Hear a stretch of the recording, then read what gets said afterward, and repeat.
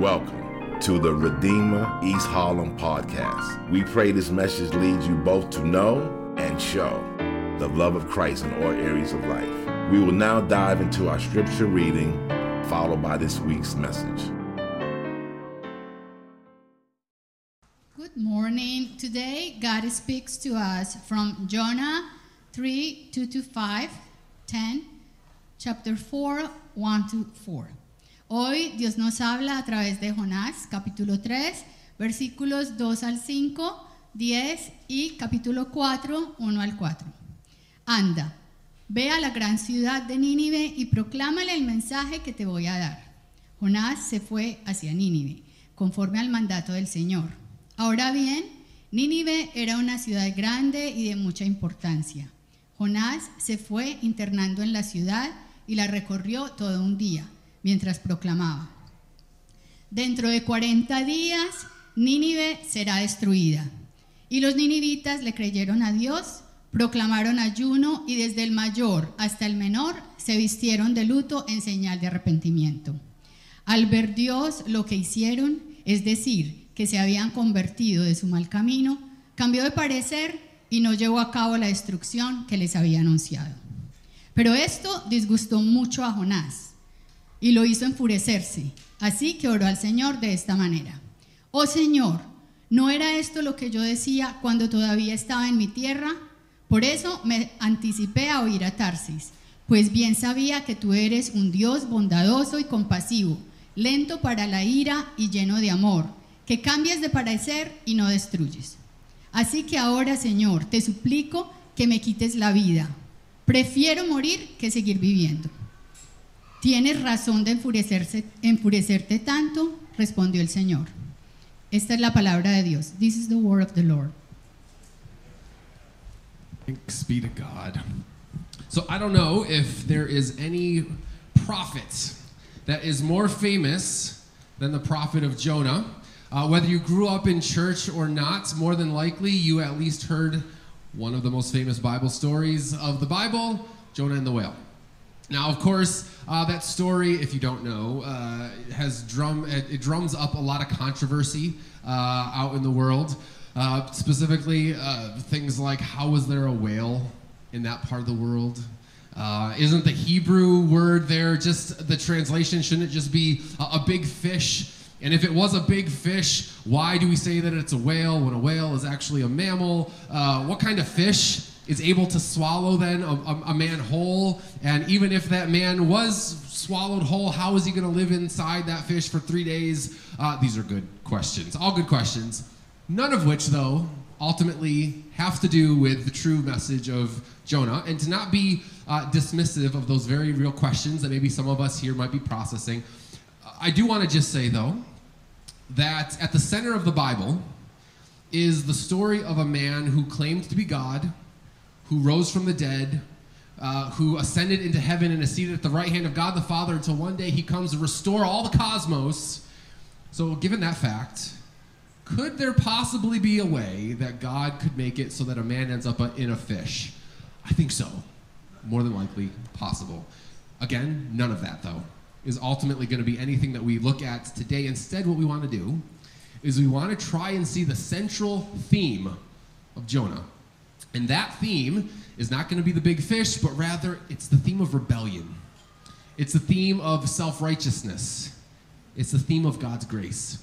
Now, if you've been with us, you know that we have been in the middle of a series, a Lent series called The Day of the Lord. And what we've been doing each week is we've been looking at the general themes of which the minor prophets proclaim in order to reflect on our own hearts, our own sin, and our need for restoration. And today we consider the message of Jonah, again, in particular, that theme of rebellion. And what I want to do is I want to take a look at a couple different types of rebellion that we find in the book of Jonah.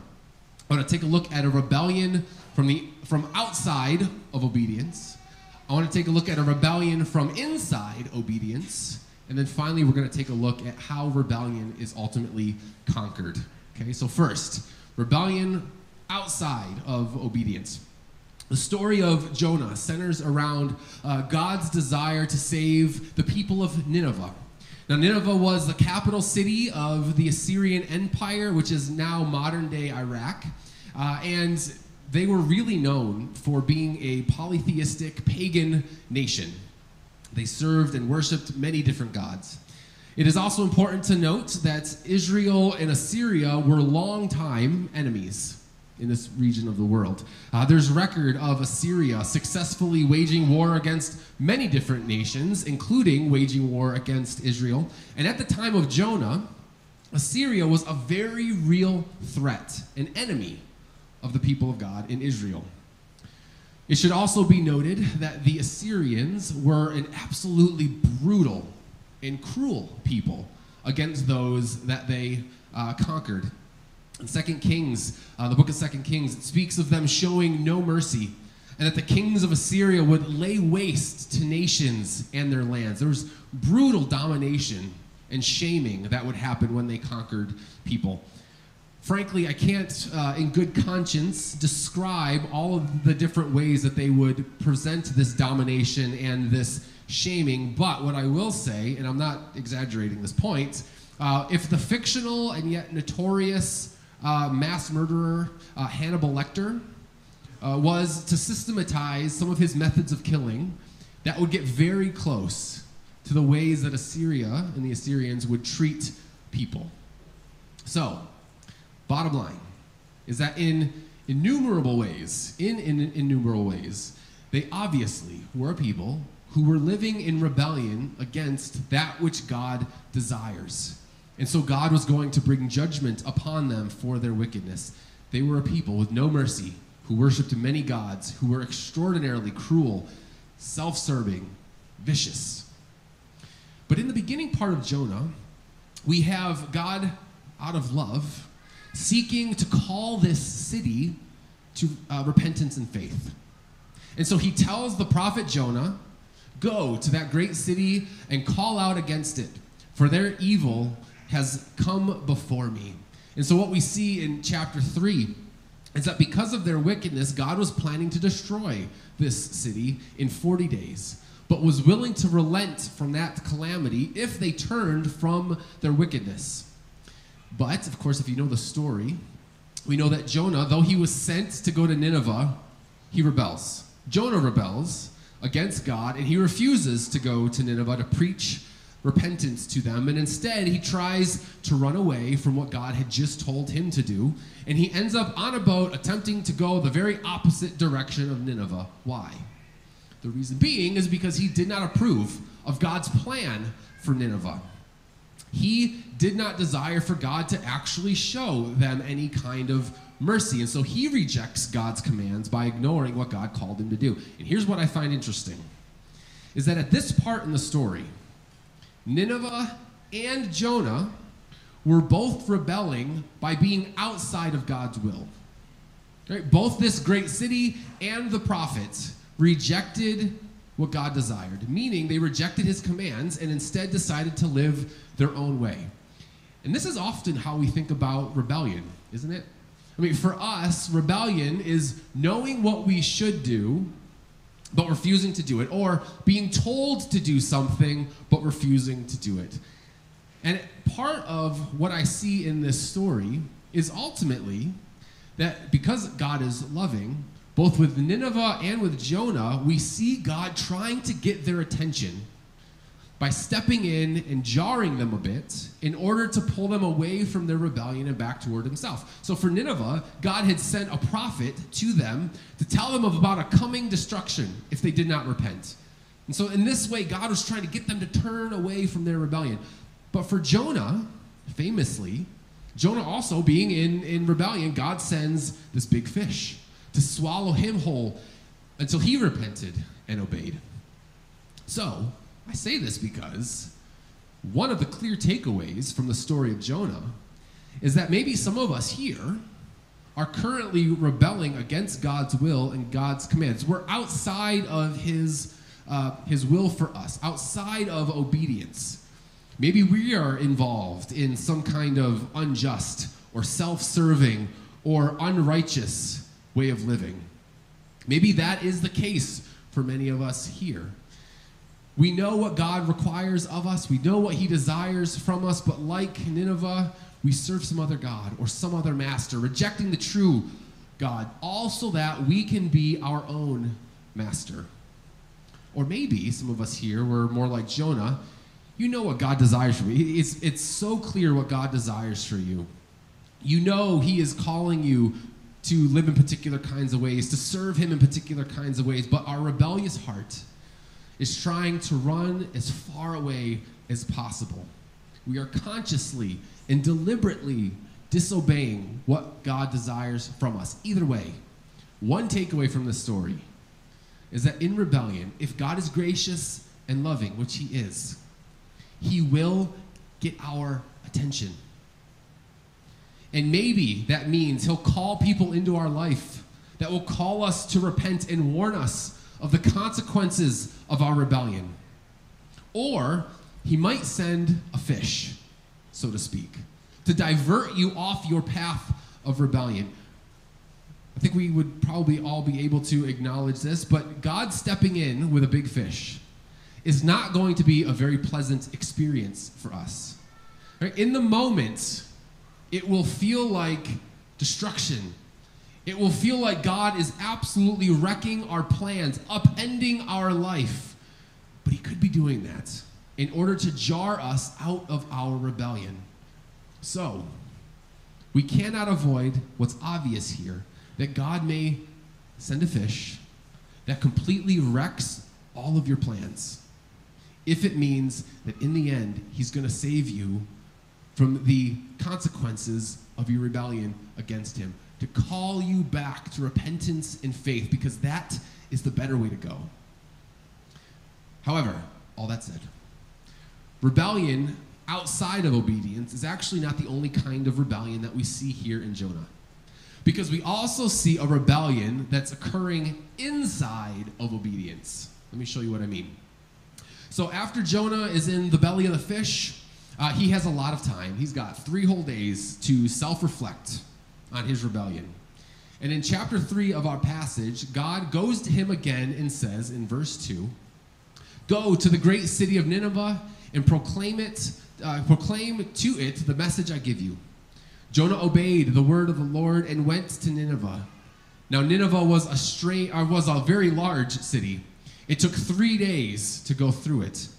Jonah began by going a day's journey into the city, and this is here what he was proclaiming. Jonah proclaims to the city, 40 more days and Nineveh will be overthrown. The Ninevites, as a result, believed God. And as a result of that, they repented.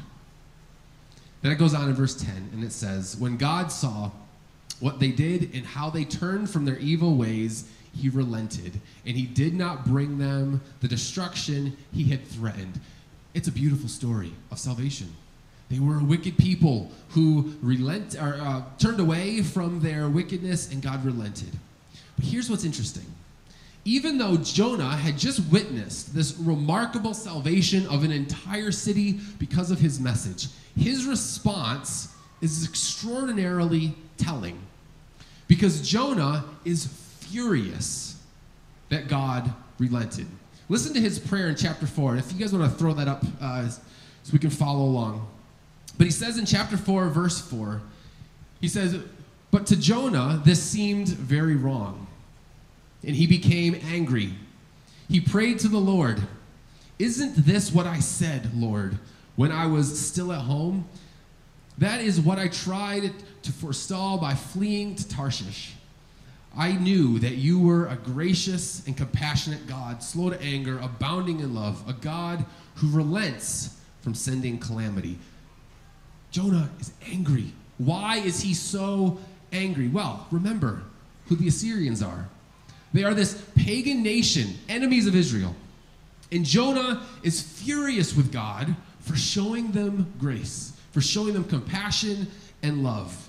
That was supposed to be, that kind of grace and love was supposed to be for his people. How dare God be gracious and compassionate and loving to those wicked people? Jonah did not want to preach repentance to them because he knew Nineveh would be destroyed if he didn't. If Nineveh was destroyed, then his people would be secure and safe. He didn't believe that they deserved the compassionate love of God, and so he's furious. As he says in verse 3, now, God, this is how angry he is. He says, now, God, take away my life, for it is better for me to live, or to die than to live. He's so angry at God that he just wants to die. Now, commentators have noted several things about what's going on here. It's very insightful what's going on with Jonah. First, it's important to note that Jonah's anger is ultimately a nationalistic anger, meaning he wants his enemies destroyed. Jonah's anger shows a much greater concern for the security of Israel than it does the mercy of God toward the people of Nineveh. And the clue to this is actually found in the word in verse 2 that's translated as love. See, that word that's translated as love is the Hebrew word hesed. It's a word that has no real direct English translation because it encapsulates so much. There are other words for love in the Old Testament, but hesed is a very particular kind of love. It incorporates layers of love, so much so that certain translations of the Bible translate the word as things like steadfast love, a loving kindness, or abundant and merciful love. And they do that to try to not flatten this word into our ambiguous word of love. It means something very particular. Hesed is used over 250 times in the Old Testament, and it's a love that's ultimately rooted in covenant relationship. It's a love that incorporates mercy and compassion and grace and faithfulness. It's a love that flows from the very character of God, and most importantly, it is a love that time and time again is the word that God uses when he's talking about how he loves his people in Israel. But here, in absolute disgust, what we see Jonah saying is, I didn't want to come and preach to these people because I knew you would show them hesed. The hesed that is supposed to be for my people, not them. And consider the great hypocrisy of Jonah right now. Jonah likely would have known that some of his contemporaries, prophets like Amos and Hosea, if you remember, were making it clear that the Assyrian Empire would be the tool by which God would bring judgment against Israel. God would use this pagan nation to bring judgment on Israel for what? Well, the very same things that God was bringing judgment against Nineveh, for they were guilty of the same things. Israel was full of idolatry, full of wickedness, full of injustice. Israel was under God's judgment for the exact same things. Here's why this is important. Hear me. Jonah wanted hesed for Israel and their rebellion, but he wanted wrath for Nineveh, even though the day of the Lord was coming to both nations for the same reason. And Jonah's anger, again, shows a deep hypocrisy, a deep xenophobia, maybe even what we would call racism today. They don't deserve God's love, for they are a lesser people. How dare God be kind to those people? And don't forget that at this point, Jonah is currently in obedience to God, meaning he is doing what God told him to do. He went to Nineveh. Yet even in his disobedience, he is rebelling against God through his self-righteousness, through his xenophobia, through his unwillingness to embrace how far God's grace truly extends. There is a way, my friends, to rebel against God, even in the midst of being obedient to God. And Jonah is giving us the perfect example of what that looks like. You know, some of us here were like Jonah when he was running away. We are rejecting or being obedient to God. Some of us here fall into that category. But there are others of us here. Maybe we identify as God's people. We call him our Lord. We are obedient and faithful to the things he commands of us. We might even, like Jonah, be people who proclaim the gospel of grace and call people to repentance and faith. But in the midst of that faithfulness, we're hypocrites. We're self-righteous, believing ourselves better than others. and probably the telltale sign of our obedient rebellion is if we are disproportionately angry. You know, right now in kind of the Christian zeitgeist, so many people are so angry about so many things. And so often, Christians who find themselves constantly angry assume themselves righteous, but their anger is proving a self-righteousness, a self-assuredness. Twitter and the Christian blogosphere, full of Jonahs right now, full of hubris, full of arrogance, full of anger. And probably more often than we want to admit, there are probably more Jonahs in here than we want to admit, and I can for sure tell you that the guy with the microphone is often a Jonah, far more than he would desire to be. Plus, you got that whole xenophobia thing that Jonah has going on here that he falls prey to. That's a very real temptation for us today. You know, frankly, as one who cares very much about global Christianity, there are few places that weave together Christian faith and xenophobia quite like American Christianity. For too many, there is such an arrogance and a self-assuredness that interweaves American culture and American Christianity to the point that many, like Jonah and Israel, believe American culture and American faith has some special relationship to God's hesed. I'm going to leave that right there because I'm not trying to get in trouble. But just know, this will be a tendency, even for us today. But the bottom line is that rebellion amongst the faithful is not just running from God's purposes, but rather it's self-righteousness in the midst of God's purposes. Now, we might not be xenophobic like Jonah, though we might be. We might not be so angry at the far reaches of God's grace that we see here. Maybe we are. But how do we have the tendency within us to think, how could God be so gracious to those people? How could God bless those people? I mean, do we believe that God desires to love and to be in relationship with our worst enemy? That's the kind of thing Jonah is wrestling with here. And in the midst of his rebellious obedience, God confronts Jonah.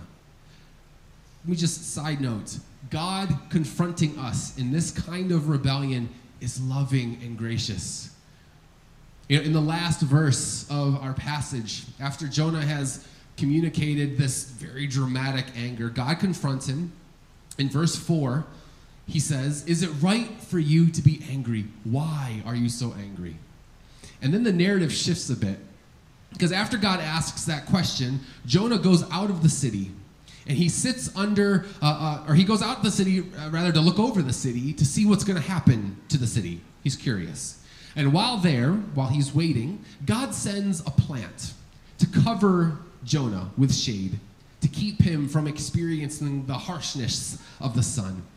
And as a result of this plant that God gives to Jonah, Jonah is absolutely delighted. But if you know the story, after some time, God then sends a worm to destroy that plant, so that now the scorching heat is now beating on Jonah's head because the plant has died. And as a result, Jonah gets horribly angry that the plant that was just covering him has now been taken away. And he says this in verse 9, if we want to throw that up there. He says, "But God said to Jonah, 'Is it right for you to be angry about the plant?' 'It is,' Jonah said, 'and I'm so angry I wish I were dead.' But the Lord said, 'You have been concerned about this plant, though you did not tend it or make it grow. It sprang up overnight and died overnight. And should I not have concern for the great city of Nineveh, in which there are more than 120,000 people who cannot tell the right hand from their left, and also many animals?'" What's happening there? In other words, Jonah, God is saying, Jonah, you did nothing to deserve that plant. You did nothing to make it grow. Similarly, you did nothing to deserve the grace and the love that I have shown to you and to Israel. I have loved you even though you didn't deserve it and even though you wandered from me. Why would you then care if I extend that same love to Nineveh? And the simple answer to that question is this: Jonah did not truly believe in the grace of God, nor did he love what God loves.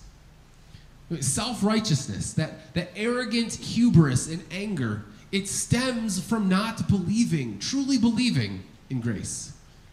Now, I can be rebellious by believing in God's hesed, his love, while at the same time rejecting it.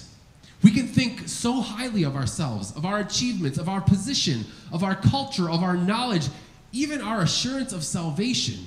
We can be so sure of it that we end up mocking God's grace by responding to it with self-righteousness. I've said this once, and I've said it 100 times, or I'll say it 100 times more. But if after I've said all of that, if you think, whew, I'm really glad I am not nearly that self-righteous, more than likely, you're the most self-righteous among us. Because for the people of God, this is a lifelong struggle. If you are a Christian here today, you have this struggle. I know I certainly do. We're all going to have this tendency toward responding to God's grace with our own self-assuredness, our own sense of self-righteousness. So, my friends, that said, everyone here in this room is rebellious in one of two ways, maybe both at times. We're either rebellious by disobedience, running away from God, or maybe we're rebellious by obeying God. We're doing a whole list of things that we believe God wants us to do, but in the midst of it, we're self-righteous, self-assured, arrogant, proud. Either way, we need God to step in and ultimately conquer that rebellion, because rebellion always leads to destruction. It's the story of the whole Bible. So with that said, how can we be sure that the rebellion within us is being conquered? Let's look at that finally. In Matthew 12, Jesus is confronting the Pharisees. If you know the Pharisees, they were perfect examples of what it means to be rebellious inside of obedience. They followed the law of God, but their self-righteousness constantly put them at odds with grace. And in verse 38 of that passage, if we want to throw that up as well, Jesus is having this interaction with them, and this is what he says. He says, some of the Pharisees and the teachers of the law came to Jesus. They said, "Teacher, we want to see a miraculous sign from you." He answered, "Evil and unfaithful people ask for a miraculous sign, but none will be given except," interesting, hear this, "the sign of the prophet Jonah. Jonah was in the stomach of a huge fish for 3 days, and 3 days and nights. Something like that will happen to the Son of Man. He will spend 3 days and 3 nights in the grave. The men of Nineveh will stand up on Judgment Day, and the people now living, or with the people now living, and the Ninevites will prove that those people are guilty.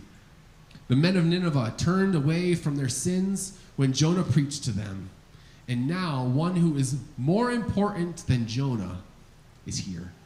What's going on there? Jesus is saying, listen, the people of Nineveh heard from a man who spent 3 days in the belly of a beast. And as a result, they ended up repenting. But what you all are about to witness will be something far greater. Jesus then goes on to say, "I am superior to Jonah, for I will descend far deeper than just into the belly of a beast. I'm going to descend into the grave. But I'm going to come up out of that grave in order to prove to you that the salvation that God promises is available by faith and through repentance." See, Jesus Christ is the greater Jonah, who does descend into the grave for 3 days, but emerges victorious over that grave, over the consequence of our rebellion. He's victorious over it. And he comes with a message of repentance, but also one of God's hesed, his steadfast love, his grace. See, we are people who so often, like Nineveh and Jonah, are rebelling against God, and we do that in a variety of different ways. And as a result of that rebellion, we deserve destruction. We deserve the grave. But Jesus Christ takes all of that. He takes that destruction. He takes the grave upon himself. And even in our self-righteousness, we may think that we deserve the hesed or the grace of God, but we don't. But we are given grace nonetheless. Why?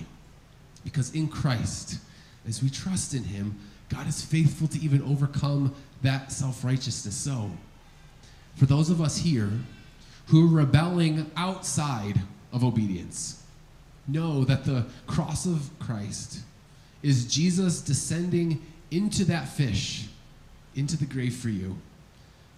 For those who find themselves rebelling inside of obedience, the cross of Christ is actually a lot like that tree that brings shade to remind you of God's grace, a grace that you did nothing to deserve. So the question I put before all of us then is, how are we rebelling right now? Are we rebelling in disobedience, or are we rebelling in our self-righteousness even within our obedience? Come to Jesus with confession and repentance. Experience anew that hesed of God, the grace of God in Christ extended to us as we turn in faith to him. Let's pray. Father, we do thank you, Lord, that you see us in the midst of our rebellion. And Lord, if we are honest, every single one of us here is rebellious in some kind of way. For some of us here, we are running from you. We are rejecting you completely. We want nothing to do with you. We are on a boat going the opposite direction. God, if that is us, would you, by your grace, upend our lives? Take from us whatever it is that you need to take from us in order to jar us out of that rebellion. God, some of us here, we're part of your people. We claim that you are our Lord. And yet, even though we are obedient in that way, we are so self-righteous, so self-assured, so angry. God, squash that rebellion in us. Remind us that the grace that we have experienced has nothing to do with us. It has been nothing but your kindness. And may that restore to us a kindness within us, a grace within us, a renewed hope and trust in Jesus alone, not ourselves. We ask all this in Jesus' name. Amen. Thank you for listening to the Redeemer East Harlem podcast. For more information on our church and how you can support what God is doing through our church, go to www.reh.nyc.